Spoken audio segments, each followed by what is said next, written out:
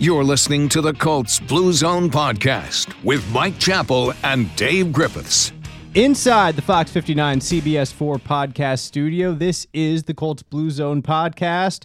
Our venerable Mike Chappell is back in studio once again after a few weeks off. Sir, enjoy your little NFL sanctioned break there between mini camp and training camp. You know, the off season is that 5-week break between end of June and July, and you make of it what you can and get out of town for a few days, so ready to go. I'm Dave Griffiths, Joe Hopkins here on the board as well. And Mike, I think we talked about it before the break really started, and the best possible thing happened for the Colts that could have happened during this break, so far at least, with a week to go. No news. Exactly. No news is good news. No news is good news. Because, again, the only thing that happens in the offseason is you get an extension done or you get a suspension.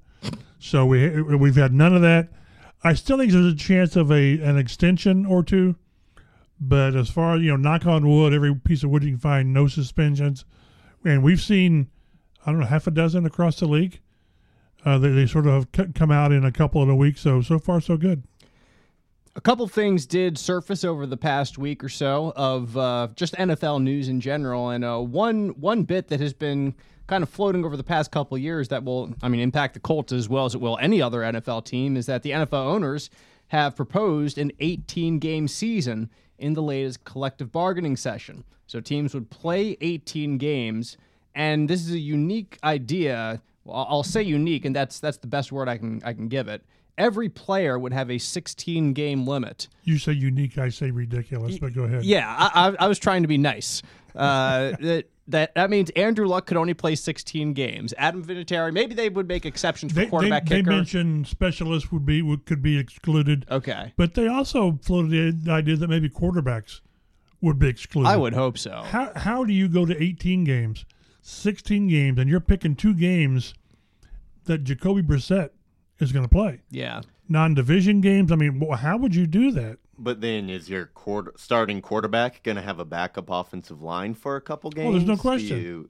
It just doesn't make sense. It almost seems as if the NFL is coming to the bargaining table high so that when, compromises happen, they said, okay, we gave up this. Now you have to keep your franchise tag or the rookie pay scale or whatever they want to bargain for. Well, keep in mind, too, that this is all about money.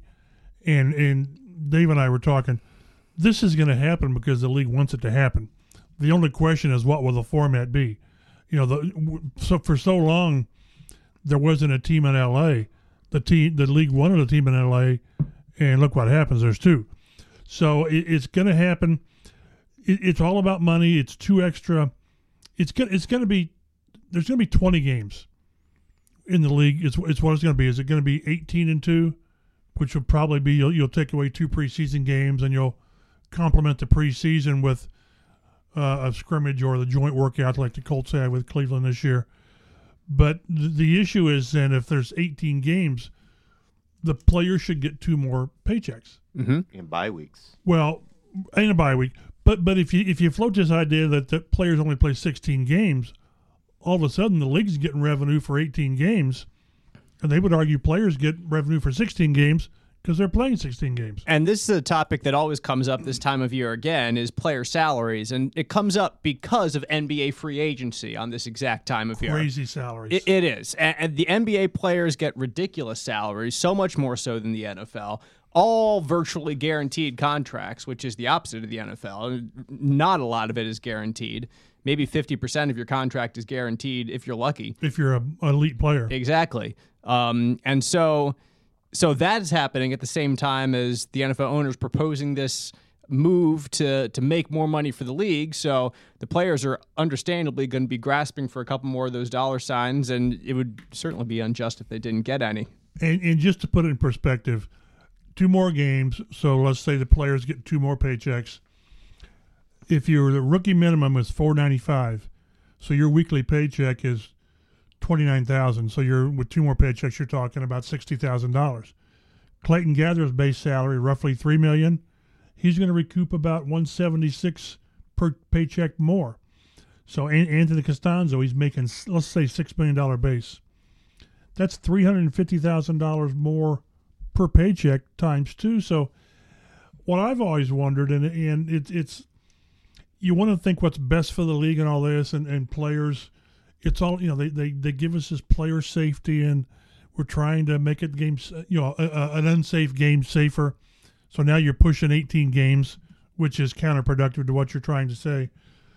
But I've always wondered if the mass player force, when you start waving $50, $100, $200,000 more per year at these players, so many of them, I believe, have the short-term view. Well, that's pretty good, a couple $100,000. Well, long-term, it probably isn't good from the safety standpoint. But I wonder how. And we're not talking. Let's take the elite players, like Khalil Mack and Luck and Brady, because they're going to get theirs regardless. This is what's best for the rank and file, the 70% of the players. I just in my gut, I always think that the players look for the here and now. They're not looking, we need to get a better CBA for 10 years down the road. They want to know how is this affecting me? So I just think if the owners flush X number of more dollars or paychecks at the players, I just believe the players will believe that's enough. Now, the flip side is, what do the owners give up to go to 18 games? Mm-hmm. This is give and take. So what's the big chip that the players will push? Do you think it will be guaranteed contracts? No. Maybe franchise tag? Yeah, but how many players does that impact? 5 a year? Yeah, not year. many. Every Yeah. year. When you got thousands of players and you got a dozen are franchised, guaranteed owners are not going to go for guaranteed contracts. I can't imagine that. I always wonder, because I was talking to somebody the other day about this, and maybe with the players really pushing for marijuana to not be illegal in the league. I did see that. Maybe the league says, okay, let's go to 18 games. Our give is 18 games, or what we want is 18 games, and what you want is marijuana to be off the list. Maybe that's enough for the players. I can't see the owners. Again, the franchise tag, it affects so few players. And I'm not sure how many players does marijuana affect? Oh boy, that's my point. I think if that's now, is that something the NFLPA wants to go to war over? That, I mean, you want to hang? Maybe they would. Maybe they will, because I'm not sure what the other. Revenue is always a big thing, but if the players get another 2 paychecks, and obviously it's staggered on how much you make your base salary. They might cut the off-season program down a little bit more, how much even more further. Exactly. How much more can you I'm just trying to find something. I don't know where else you go. You've already cut the off-season and even training camp. I mean, it's, X number of days in pads, X number of days. You can only be on the field 4 straight days or whatever, and then a day off. And the off-season is really cut back. Well, I saw one of the things players are really trying to fight for is better health insurance post-career. Yeah, to make sure these guys are taken care of for the long term. And then another thing, if you talk about wanting to impact the most amount of players, obviously the rookie pay scale would be the way to do it, just a higher rookie pay scale so that every player drafted coming into the league is automatically getting more than before. But they already addressed, they already thought that was such an issue on the other end, to where these first-round picks were getting crazy money. Sam Bradford. Jamarcus Russell. Yeah. Russell, yeah. And so I think the vast majority of players aren't opposed to the rookie wage scale. Now, whether you can have something to where when a player obviously, and we may see this with Darius Leonard in 2 years, where you just outplay your contract to where you can do something there, but I really think the rank and file likes the idea that Andrew Luck was limited to X number, because what Luck got as opposed to who was the last guy in the old, it may have been Russell. It was Bradford. I think Bradford was the last one. Okay, it may have been Bradford. And he got it was like 60 or 70 million guaranteed. Yep. That's ridiculous. So whether or not the rank and file will go to war over the rookie wage scale, which I'm sure they like where it is. But again, it's all give and take. And if the owners are committed to 18 games, and what they've done is put this out there as sort of a trial balloon to see what the reaction is. And we've mentioned the combine, to where the league wants the combine in LA. It's going to be in LA. It is. We can argue how this is the perfect fit, but it doesn't matter if you make a perfect argument. It doesn't, because in 2 or 3 years, it's going to be formerly of Indianapolis. It's going to happen. So I see the 18-game schedule is going to happen. 18 regular season, an extra bye week, 2 preseason games. But what will the owners give up to get the NFLPA to agree to that? We'll see. So there's one thing to look forward to, even more football. And they're having these discussions now, which is really good. It kind of shows you where you're at. But what the CBA expires after 2020, is that right? Yes. So not after this season, but after next season. It's like most contracts. You need a deadline. You need a drop-dead deadline. So I guess I'd be very surprised if something gets done before next year at this time. A website called 247wallstreet.com sent out a list of sports franchises with attendance that had dropped at least 10% over the last 10 seasons. Switching gears here. The attendance numbers came initially from ESPN. The Colts were on this list with their home game attendance dropping 10.8% since the 2008 season. Now, over a 10-year stretch, Mike, that's a long period. That's in the middle of heyday. That's Peyton Manning at his peak. That's when the Colts are going to Super Bowls. And the past couple years for the Colts have been less than stellar, and so it's understandable that the attendance would drop a little bit. But I'm surprised at all to see the Colts on this list. Still nearly 11% drop in the last 10 years. The list, no. The 10%, 11%, yes. I guess what I'd really like to see, and I just haven't taken the time, Joe was mentioning off air about, how does this compare to everybody and all this, and 11% is a big drop. It just is. But it does take into it's sort of counterbalanced. That includes, like you said, 8 and 9.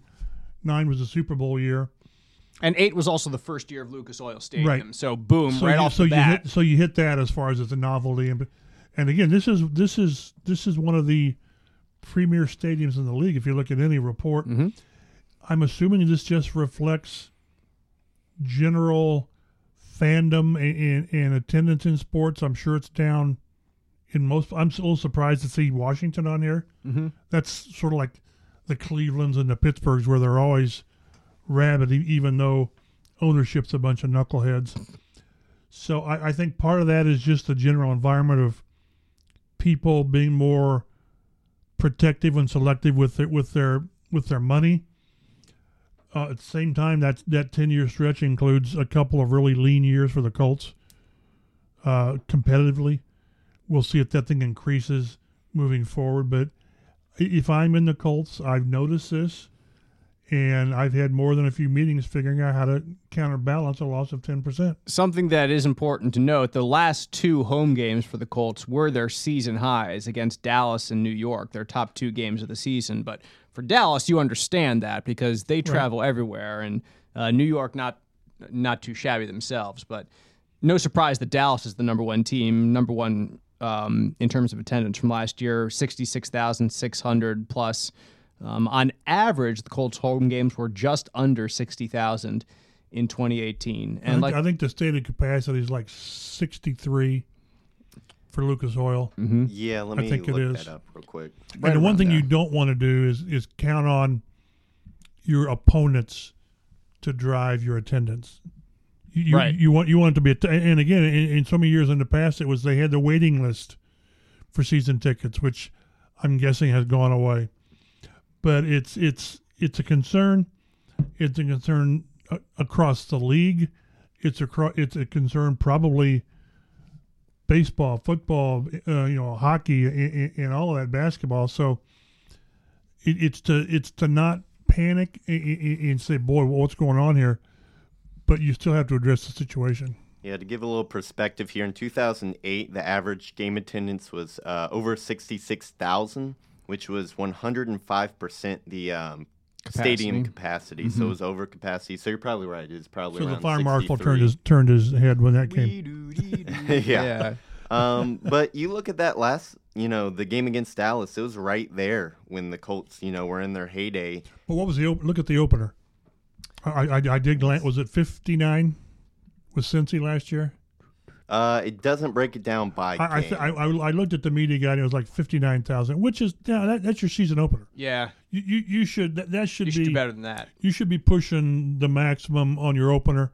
And Andrew Luck is back. All of that. Yeah, and it's but again, what you don't want is, boy, we got Dallas, we got Green Bay on the schedule. Those are going to be instant sells. Mm-hmm. No, you want your product to sell itself, and then when Dallas comes in, it's hard to get tickets for anybody. So, but again, the bottom line, I'm sure the Colts will notice this, and I would hope, knowing how they're built in there, they're taking measures to combat this. Well, one thing I want to bring up is those games, Dallas and New York, those were the final 2 home games for the Colts as they're making a playoff push. So part of it is also fans going, we have a serious chance at the playoffs now. We're a serious team, and kind of buying back in a little bit, which you kind of hope they'd be a little more loyal. Anyway, come on, Colts fans, let's get out there and make some noise for Andrew Luck. I've learned to never use the word never. I seldom have criticized the fan base for not showing up or for booing when you do show up, because I don't pay to get in. So I think when you pay to get in, or when it's your money, I think you have a lot of leeway on what you want to do with it, whether it's go to a game. Now, booing and all, that's, we can argue that, but I've never argued that a fan needs to show up because, boy, it's your team.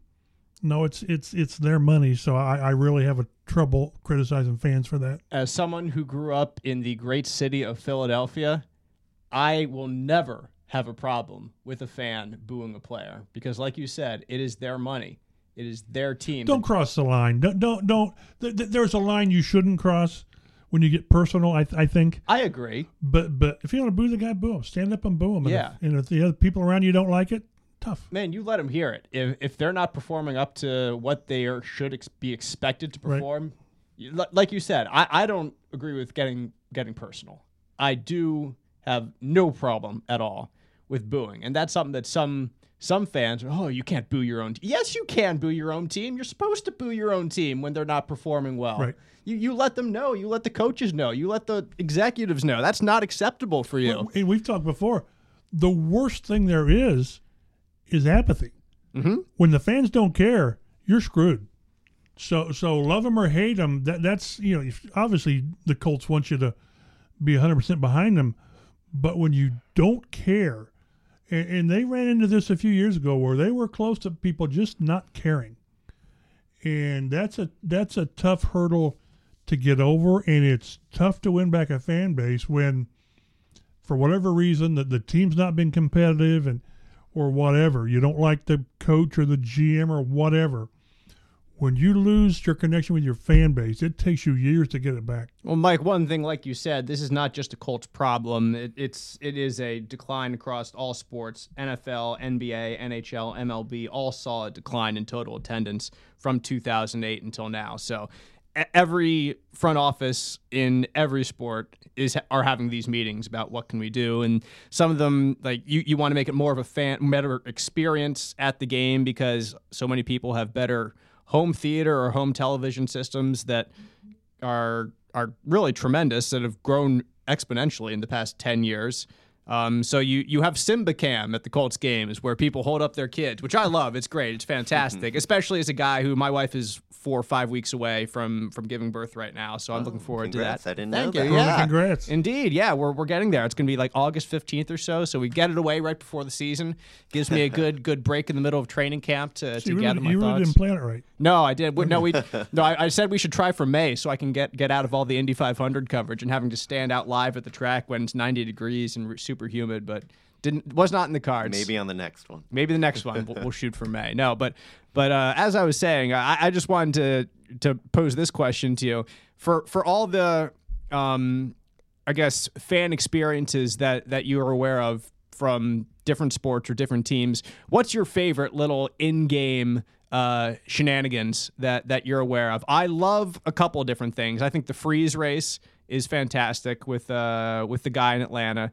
I love the president's race with the Washington Nationals, with all the big-headed presidents running around and hopefully getting taken out by one of the mascots. Those are fantastic. Anybody, any thoughts on this? I like the kiss cam. You like the kiss cam because I like the time, the rare time when somebody's there with somebody he shouldn't be there with. Like, And you sort of see they duck. So I like the cringe factor of the kiss cam. I was a big fan of it was more during the NBA playoffs, but they would put the spotlight on somebody and they'd have to chug their beer. We saw like Aaron Rodgers not do as great as his offensive lineman. I thought that was a lot of fun and way to keep things kind of fresh and exciting. You know? You got to do those things if you want to keep things fresh and exciting and keep fans coming out to your games. Great product on the field, of course, though, is going to be the one thing. That's the whole thing. Again, and I'm not trying. I'm just looking at this 10-year. What can we do to bring in fans? Win games. Win games. Yeah. You look at this 10-year window, and this would include 4 non-playoff seasons. Mm-hmm. So it when you don't win, and when they weren't winning, they weren't interesting. No, it was a very boring, in too many times uncompetitive team win. It's not like you're not winning and you have a guy like Odell Beckham who's making headlines week to week. It's like you said, it's a not interesting team. There's nothing that you could talk about. Well, and again, only NFL teams with higher decreases in attendance: Tampa Bay, Cincinnati, and Washington. Perennial losers for the most part. Mm-hmm. So it's amazing. Shouldn't be amazing, but winning cures so much. When they were going full guns with Peyton and Marvin and Edgerrin and all those guys, you couldn't get a ticket. I remember when Peyton came here, in the first year or two, let's say they brought Miami would come in. All you saw were Marino, Clayton, and Duper jerseys, mm-hmm. and it really rubbed Peyton raw. And at one point, then it went over the top, and then you saw Colts jerseys and a very few visiting jerseys, and we're not there. We're not back there at all. But again, as I said earlier, you don't want to be driven by an opposing team's coming into your city. You want this to be your place. Green Bay, Pittsburgh, the real hardcore teams, and the Colts have done that before. But at the risk of really angering the fan base, and I've done this before, is I still think there's a bit of fair weather fandom here. Now, part of that goes with the economics, because again, it's expensive mm-hmm. to have season tickets. It's expensive to take a family of 4 one day to a Colts game. It Absolutely. Just is. It just is. You start doing the parking and the concessions, and never mind the ticket. But again, the bottom line: winning cures all. And when this team gets back to where it's 10-6, 11-5, maybe 12-4, and they're making playoff runs every year, I think we see that trend change. Another issue that came out this week. I say issue. It's an issue to some players. It's a little piece of news. Is the Madden ratings? Mike, I know that you were on the pre-order list for your next Madden game. I've never held a Madden game in my hand. Mike, I'm no. sorry, Joe. I'm sorry. You're an NFL fever kind of guy. Throwback with Peyton Manning on the cover. Yeah, the old NFL Game Day ones in the late 90s. Yeah, I'm the dinosaur of the group. I fully admit that. Joe, I remember my first Madden, I think, was 95 for my Sega Genesis. Is the first year that I played Madden. Do you remember the first Madden that you played? What was the one with Michael Vick on the cover? Was that 02? Yeah, I think it might be 01 or 02. Yeah, around that there. was probably the first one. Mine was even before the players, so it still had John Madden on the cover. Yeah, that's how old I am. My goodness. The real throwback. Exactly. You guys didn't do the electric one where they had the little players, bzz, I had one of those. I got one of those. That's my Madden type. Yeah. I'm into that, how you move them around. I got it when I was like 5 or 6 years old or something like that, and I, of course, was not very good at it. But it looked really cool on in my room. It was like nice and colorful and had all these football players, little guys. It was awesome. But anyway, brings us to Madden ratings. Eric Ebron in particular was not too pleased about his own Madden rating. I think there are several Colts who have a legitimate gripe about where they are rated here. Ultimately, not the biggest deal because it does not reflect reality. It reflects, though, a certain group of people's opinion. So, I mean, for someone like a Darius Leonard, who's an all-pro, who's rated an 84 out of 100 scale, I mean, if you wanted to give Darius Leonard more fuel, you certainly just did that because an 84 for an all-pro is in my opinion, disrespectful. That's ridiculous. Quentin Nelson's in 87 and Darius Leonard's in 84. I think most offensive linemen aren't super highly rated in these games. So, Nelson's 87 might be one of the higher ones, but Leonard at 84 is, like, to me, that's the one that jumped out as the most ridiculous out of all of them. And you can make the case for Nelson, too. Baby Ebron, I don't know that he would compare it, but he says, I'm in 86, and Jack Doyle's in 86, and Jack played 6 games last year. Mm-hmm. And I had 13 receiving, 14 touchdowns. What am I missing type of thing. So, but what's really crazy, and I've seen a lot of players on social media questioning this, so they pay attention. This is part of their reputation now, and it's obvious players take great umbrage when they feel disrespected by Madden. Mm-hmm. We've put together our lists of, top 5 Colts players, top 5 under 25, or whatever it might be. Andrew Luck is understandably the highest rated Colt. He's at 92. I think he's the 4th or 5th highest rated quarterback in the game, which is right around par, I would say. You have Mahomes up there, and Brady is number 2, and Rodgers, I think, is 3. Breeze is 4. Breeze and Luck are tied at 92, I think. Rodgers was like a 90. Oh, really? Yeah, a lot of people were upset. Phillip Rivers was 94. That's right. That was the one. Yeah. That was the odd Mike's one. not so sure about that. They must give you extra points for having X number More kids? of kids. Another kid for Rivers, another point on his Madden ratings. T.Y. Hilton right behind Luck. He's in 91. I'd like to know how that ranks among receivers. I know it's up there. I think it was somewhere between 11th and 13th, which, again, we've talked about that, I think. T.Y. doesn't believe that. I'm not saying I didn't see what he says about this, but right. I've always thought T.Y. 9, 10, 11 among receivers, I'm comfortable with. Yeah. I really am, and if he takes umbrage to that, then knock yourself out. But then sorry. Right. Yeah, it looks like receivers ahead of T.Y. Mike Evans, Devontae Adams, Stephon Diggs, Thielen, Tyreek Hill, Michael Thomas, Odell, Julio, Brown, Hopkins, guys you would expect. Yep. It's kind of fair for T.Y. It's those guys that he's right around. It's Adams. It's Evans. Those are the guys Landry, is he up there? He's a little bit lower. He's got to be. Yeah, he's Thielen right around T.Y. range. Down.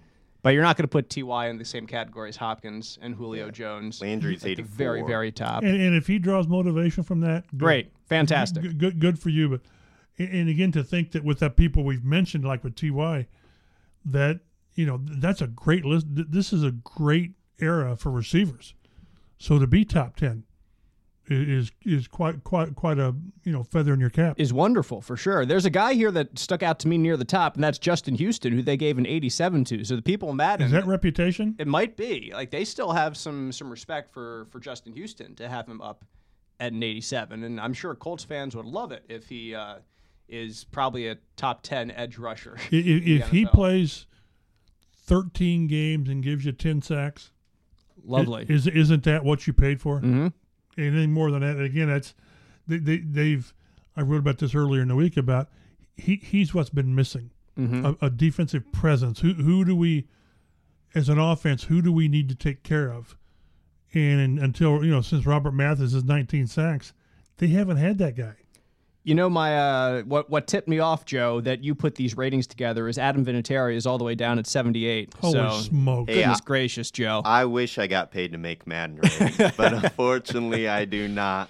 I thought the most disrespected on here, though, was Anthony Walker at 69. He was a darn solid linebacker last year. Mm-hmm. That's a great point. And we've brought up, and we've talked about him a lot over the summer and saying that he had a bunch of tackles for loss. 10 tackles for loss. Right back up there with Darius Leonard in terms of tackles for loss. And when you want to talk about players who exceeded expectations, yeah, if you exclude the rookies and all that, Anthony Walker might have been at the top of the list. And who else on the Colts is a 69? Nate Hairston, who we have brought up multiple times of having a disappointing, at least, end to the season last year. So, yeah. And this is, we can get into it later today or next week, for 4 or 5 players who this is a massive camp. Mm-hmm. Nate Harrison is near the top of the list. No doubt. Absolutely no doubt. The very bottom Luke of the Rhodes list. Luke Rhodes is a 37. 37. Yeah, no love. love. Don't you get like when you do your SATs, don't you get something for signing your name? Isn't there a minimum? You get like 100 points for signing your name. So don't you get 37 for being an NFL player? Just being in the game. Yeah, I'm not sure. I'm not sure what his other talent. I mean, his speed and tackling's got to be decent. You'd think 37. I don't know. Those long snappers are kind of tricky to grade, I presume. But he's a 37, and Philip Walker's a 56. Yeah, LaRaven Clark is a 56. I thought he was more serviceable than Jake Eldrenkamp. Eldrenkamp. Good heavens. I guess it would depend on what position they would technically put Luke Rhodes under. He's the highest paid long snapper in the league. Yeah. I don't think long snapper is like a position in Madden, though. So it might not then he be. shouldn't be on there. let's really Mike's not having Good point, Mike. Good point. Of course, the what we're all looking forward to is where the Syracuse guys stack up on this list. And Steve Ishmael, my guy, wide receiver, is all the way up at 64. 64. So he's almost twice Luke Rhodes. Yeah, he's only 5 back of our boy Anthony Walker. That was ridiculous. Yeah. I love Steve Ishmael, but that's ridiculous. The rookie Bobby Okariki's at 66, and Anthony Walker's at 69. Come on. That's a good point. Ugh. Yeah, we have the rookie numbers here, too. Thanks, Joe, pointing that out. Paris Campbell is the highest-rated Colts rookie with a 71. I think that's probably fair. Rock Yassin is 70. Ben Banigou down at 69. Marvell Tell and Bobby Okereke, 66. I think out of this list, if there's one I expect to jump from next year, it's probably going to be Kari Willis, jumping up from he's a 66, because I just think the Colts are going to use him a lot more, so he's going to see maybe him jump him to the 70s, low 70s, 73, 74, in that range next year. So that'll be a pretty solid jump, if indeed he is able to do that. But out of all these players, I mean, yeah, they're about what you expect, especially since the Colts don't have a first-round pick or a high first-round pick. About a 71 for Paris Campbell is about as high as you can think that you're going to get in your rookie class. So there you go.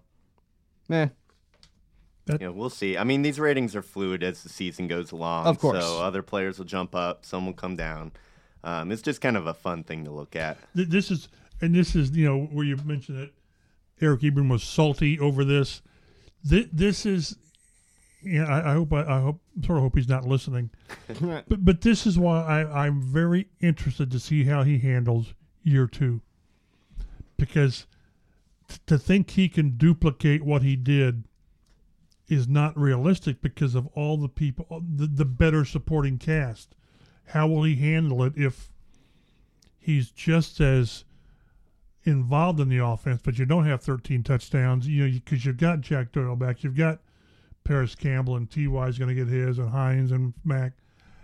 I don't want to overblow this, and we can't overblow his being salty about the ratings, but I just want to see how 2 or 3 players handle year 2 in this system, and he's one of them. Yeah, Dave and I were kind of talking last week in the fantasy episode about how, a lot of Ebron's production, not that he's not talented, but a lot of it last year was just based off of necessity. His biggest games came when both T.Y. and Doyle were hurt, so he's not going to have all those targets that he saw last year when there was no one else for Luck to throw to. Well, and again, it's a good situation to have because they're expecting, again, I think Doyle again played 6 games, so he and Ebron were together for just 6 games, and really not all 6 games because of when Jack got hurt. And then you're throwing Paris Campbell in there, and they're going to expect more from Nyheim Hines, and they're expect more from other, Funchess. Funchess in the red zone. And Funchess is going to be it needs to be better than Ryan Grant. He needs to be what Grant and Dontrell Inman were together. Mm-hmm. If he does that, they're fine.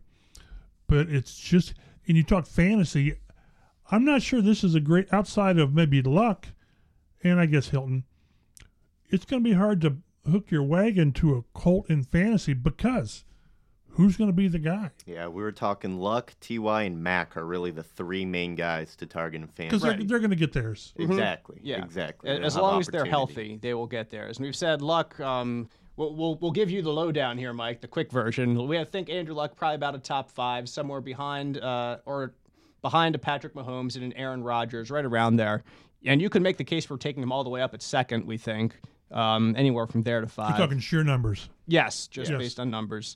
T.Y., we, again, have right around number 10, kind of for a 10 or 12-team league, somewhere near a wide receiver 1 for maybe one of the last teams to draft a wide receiver. because you have other guys up there like a Julio Jones or an Odell Beckham. Like T.Y.'s career high in touchdowns is only 7. People forget that. Yeah, and for wide receivers, that's not elite numbers for touchdowns. T.Y. is a great receiver, and we've talked about this before. He's a legitimate number 1 threat. But in terms of your best number ones, he's not the guy that's going to blow it open for 12 touchdowns a year. And you can get that from a Devontae Adams, perhaps. You can get that from a DeAndre Hopkins as well, because those guys are targeted so much more either in the red zone or down the field throughout the game, throughout consistently. So they get those opportunities, and T.Y., as dangerous as he is, has not done that in the past. I haven't got the numbers in front of me, but Funchess was in Carolina for 4 years with 21 or 22 touchdowns, I think it was. I'm pulling up right now. I know. And the point I'm making is his averages aren't that much different from T.Y.'s, touchdown-wise. You're correct. 21 touchdowns, 5 as a rookie, 4, 8, and really his best year, 2017. That was the year Kelvin Benjamin was out, so he was the top option in Carolina, and then 4 last year. So he's got 21 in 4 years. Yep. What's T.Y. have? And 8 again. 8 again in 1 year is more than T.Y. has ever had in 1 year. Like I said, his career high in 1 year is 7. So that 1 year alone, Funchess had just better touchdown-specific numbers than T.Y. did. So yeah, T.Y.'s got 40 in 7 years? I think he's been in the something league like now? that. Maybe that's what it is. Okay. In 7. Because 7 I was years, throwing yeah. a note out there that Ebron's got a chance to be one of the few Colts with back-to-back double-digit touchdown seasons. There's not been that many. Marvin, and there was like 3 guys, I think it was. And Reggie might have done it. No, Reggie didn't do it. No. Did Dallas Clark do it? No. Ever? No. If I could pull my story up, if I was quick enough, I would do that. But it's just rare for this team to have those guys going double digits. Other than Marvin did it for like 8 straight seasons, which was crazy. But that's the one thing with T.Y.'s incredible big play ability. He's not had that breakout touchdown season. Now maybe that's part of that is because he's seldom been a red zone threat, and that's where you sort of get 3 or 4 a year to really help your stats. But I'd love to see T.Y.'s game add that one aspect to where you are 10, 11 touchdowns. I remember you pointing that out last year to Frank Reich or Nick Sirianni, whoever we were talking to, because T.Y. had like 2 touchdowns within 5 yards within the first 4 weeks of the season or something like that. And that was never the case. Exactly. And that's, again, we're just seeing different things with Reich and Sirianni that we haven't seen before. With, again, maximizing the tight ends, more than a Dallas Clark type of thing, but spreading the ball around. That's why I'm saying I'd hate to be a guy in fantasy who really wants to feature the Colts. And beyond the 3 that you mentioned, I don't know how you do it. And we'll touch Marlon Mack real quick. Again, a guy that Jim Irsay says he thinks he's a 1,500-yard back, and he had a really great second half of the season. He scored, 10 touchdowns again last year. So he gets up in double digits, and he still missed a couple games last year. Those are pretty good numbers. So he's the guy. He's your number 1. Hines is going to get some touches. Paris Campbell's going to steal probably a couple of catches. He's going to steal some from Hines. Exactly, and that's why we anybody. said we're scared of Hines. Like he caught 63 balls last year, which is pretty good for a running back, but I just don't know going into the season what Paris Campbell's going to take from him, and we imagine it's going to be a little bit of a chunk from there. So Joe, what'd you find? I looked up what Chappell was saying, and he was right. Reggie had multiple 10 touchdown seasons, but never in a row. Never Same together. with Dallas. I wasn't really able to find too many other Colts with multiple 10 touchdown receiving seasons. Well, you just have to have that Syracuse connection. Marvin Harrison can do it. Just get Steve Ishmael in the lineup, guys. I'm telling you, That's right. it's going to happen. What they need. He's a 64 here in Madden for a reason. We can see that number go up. Some more news across the NFL from the past couple weeks is there are several players who are either holding out or threatening holding out for a new contract. Specifically, LA Chargers running back Melvin Gordon. He is holding out. He says he won't play. We'll see about that. They always say they won't play. He's going to play. Yeah. At this point, running backs, you don't have the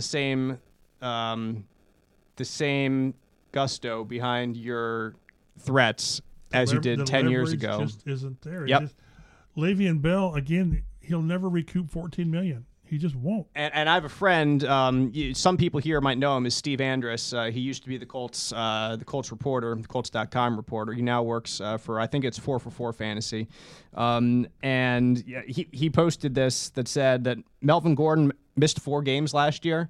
The Chargers were 4-0 in those games that Melvin Gordon missed. So as great as we think Melvin Gordon is as a running back, sure, he's incredibly talented. I'd love to have him on my team, but what do the numbers say, man? They're 4-0 without you. They can live without you. So they're not going to pay you, I don't think, the numbers that you're looking for. The Steelers were every bit as good without Le'Veon Bell and with James Conner. Yeah, James Conner came right in and was fantastic. He was Pro Bowler. We'll see if we don't know. Mm-hmm. But I just always, by the way, I did look it up.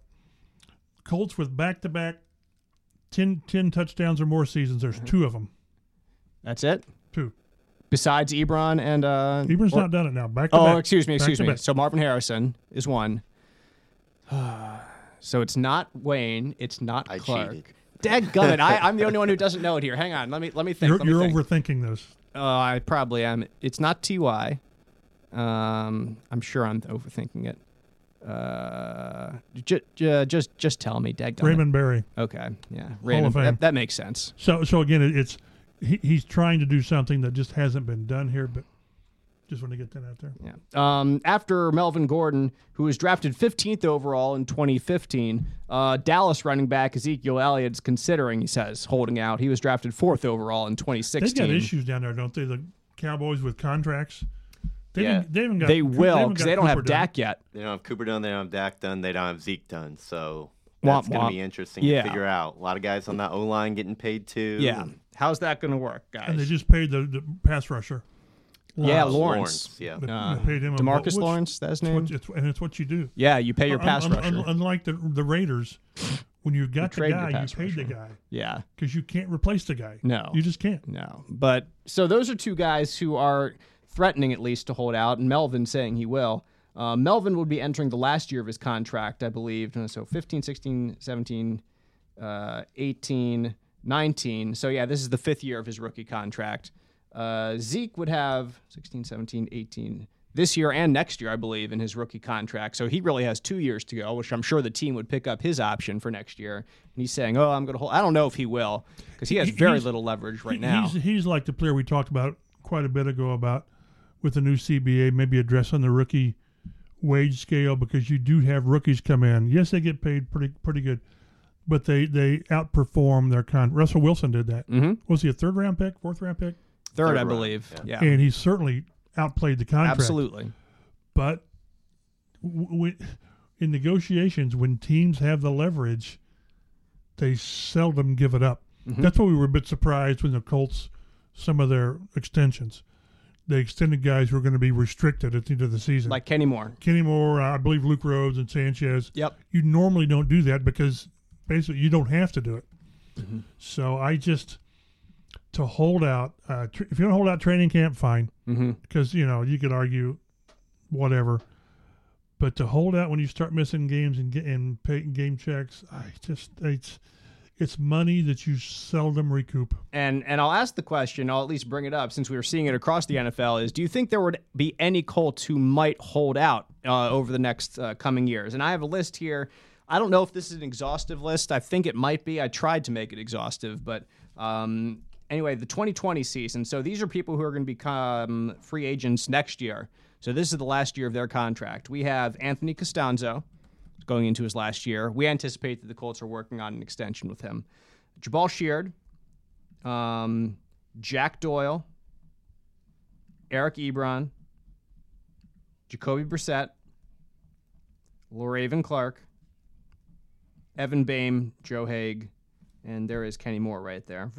Can get rid of Kenny Moore. Off. Yes, because he's all locked up. But I mean, these would be guys who Devin Funchess. I mean, guys they signed a 1-year deal this year. But who on this list would you say? Now you could almost take. These would really be people who'd have to hold out now because it would be their last season. Yeah, which they're not going to do. No, exactly. The only one that would have the leverage to do it is Costanzo. I was talking the other day with someone about, and we've talked. I think this roster. I'll beat this to death. To me, this roster is as strong as it's been since 2009 when they went to the Super Bowl. There is no glaring, oh my God. We can't go into area. the season like this. Right. And the only area in my mind where it gives me pause is who's your backup left tackle. Mm-hmm. If you had to play with Brissett, you could tread water. I get because we talked to Ballard and he mentioned he could win you games. Now he wasn't all in on 16 games, but most places, T.Y. If I had to do my 3 most indispensable Colts, it would be Luck, Costanzo, and Hilton.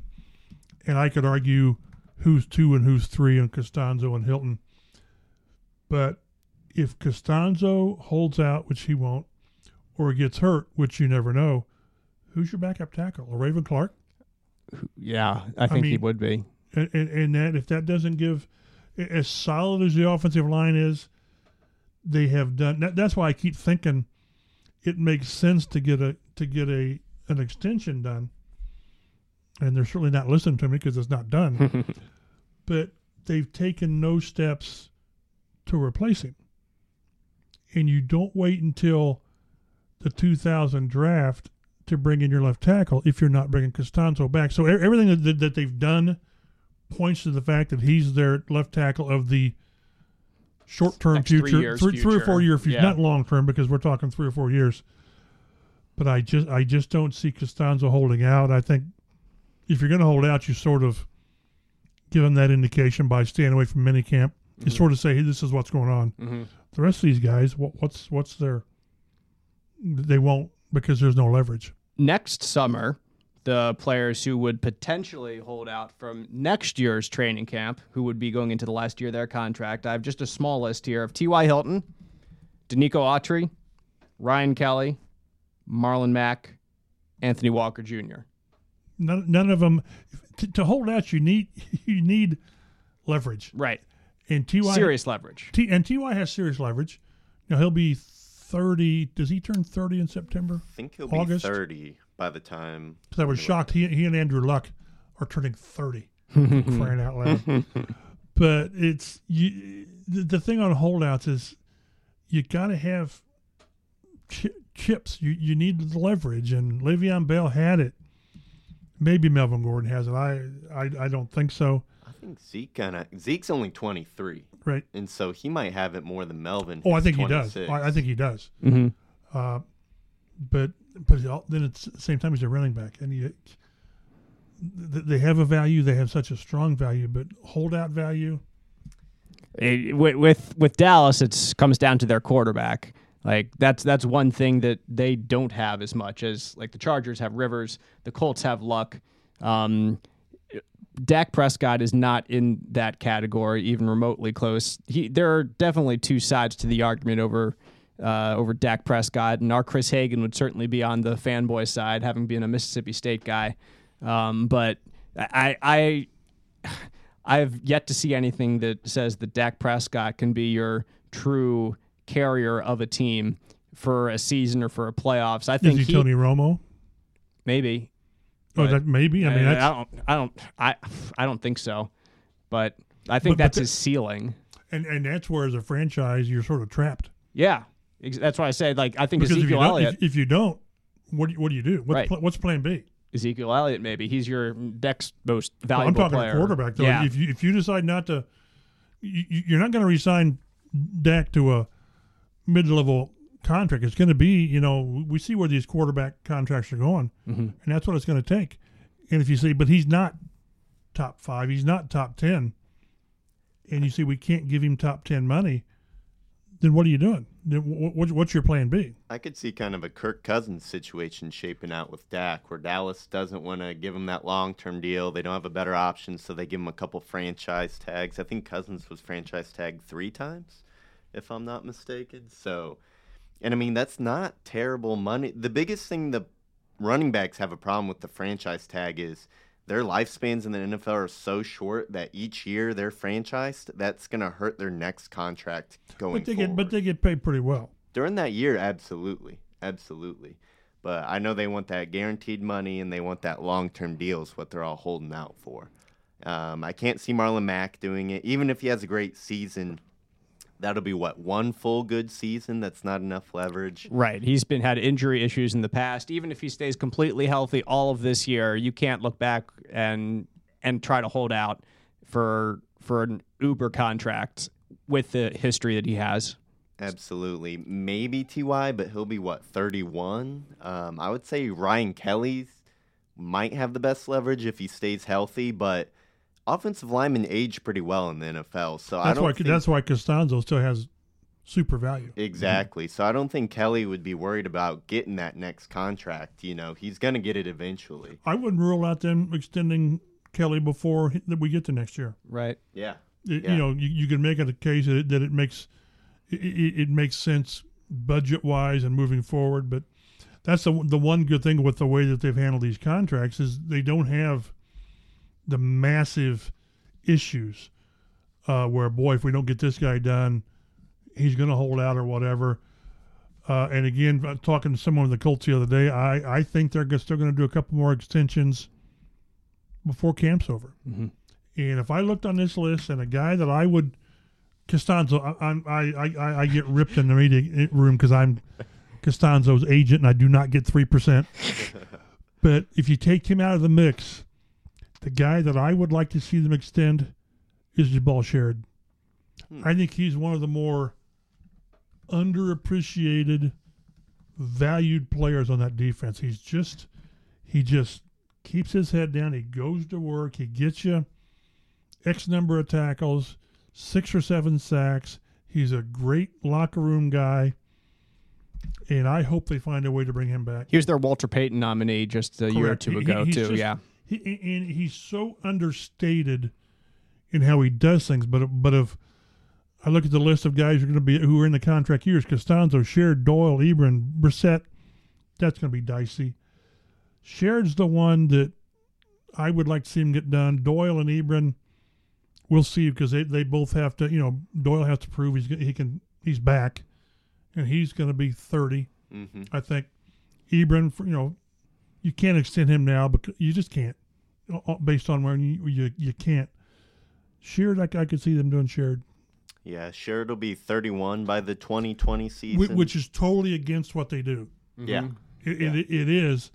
But there's always exceptions to your blueprint on how you do things, and I think he's one of those guys that, yeah, he's not the mid-20s and all this. He's the guy that I'll use the phrase and then I'll quit using it, horseshoe guy. He's the kind of guy you want in your locker room, you want on defense. I'll bang the drum for Sherrod for a while. And I don't think he would cost a ton of money to bring back either. 5 sacks each of the last 3 years. I don't think on the exterior there's going to be a lot of teams knocking on his door. So we might, the Colts might be able to bring him back for cheap, and maybe he turns into a rotational player of some of their younger guys. Yes, cheaper. I wouldn't say cheaper. I wouldn't say cheap. Yeah. He's not getting Justin you Houston can't money. disrespect him. Correct. So, I think that he sees value here. And you're right. He's one of those guys at this age of his career where he's much more valuable to the Colts than someone else. Let's go back with Eric Walden. Remember, he had 10 sacks that one year, and he thought he was going to hit it big. Didn't he? May have signed in June or July with I can't remember who Titans. Yeah.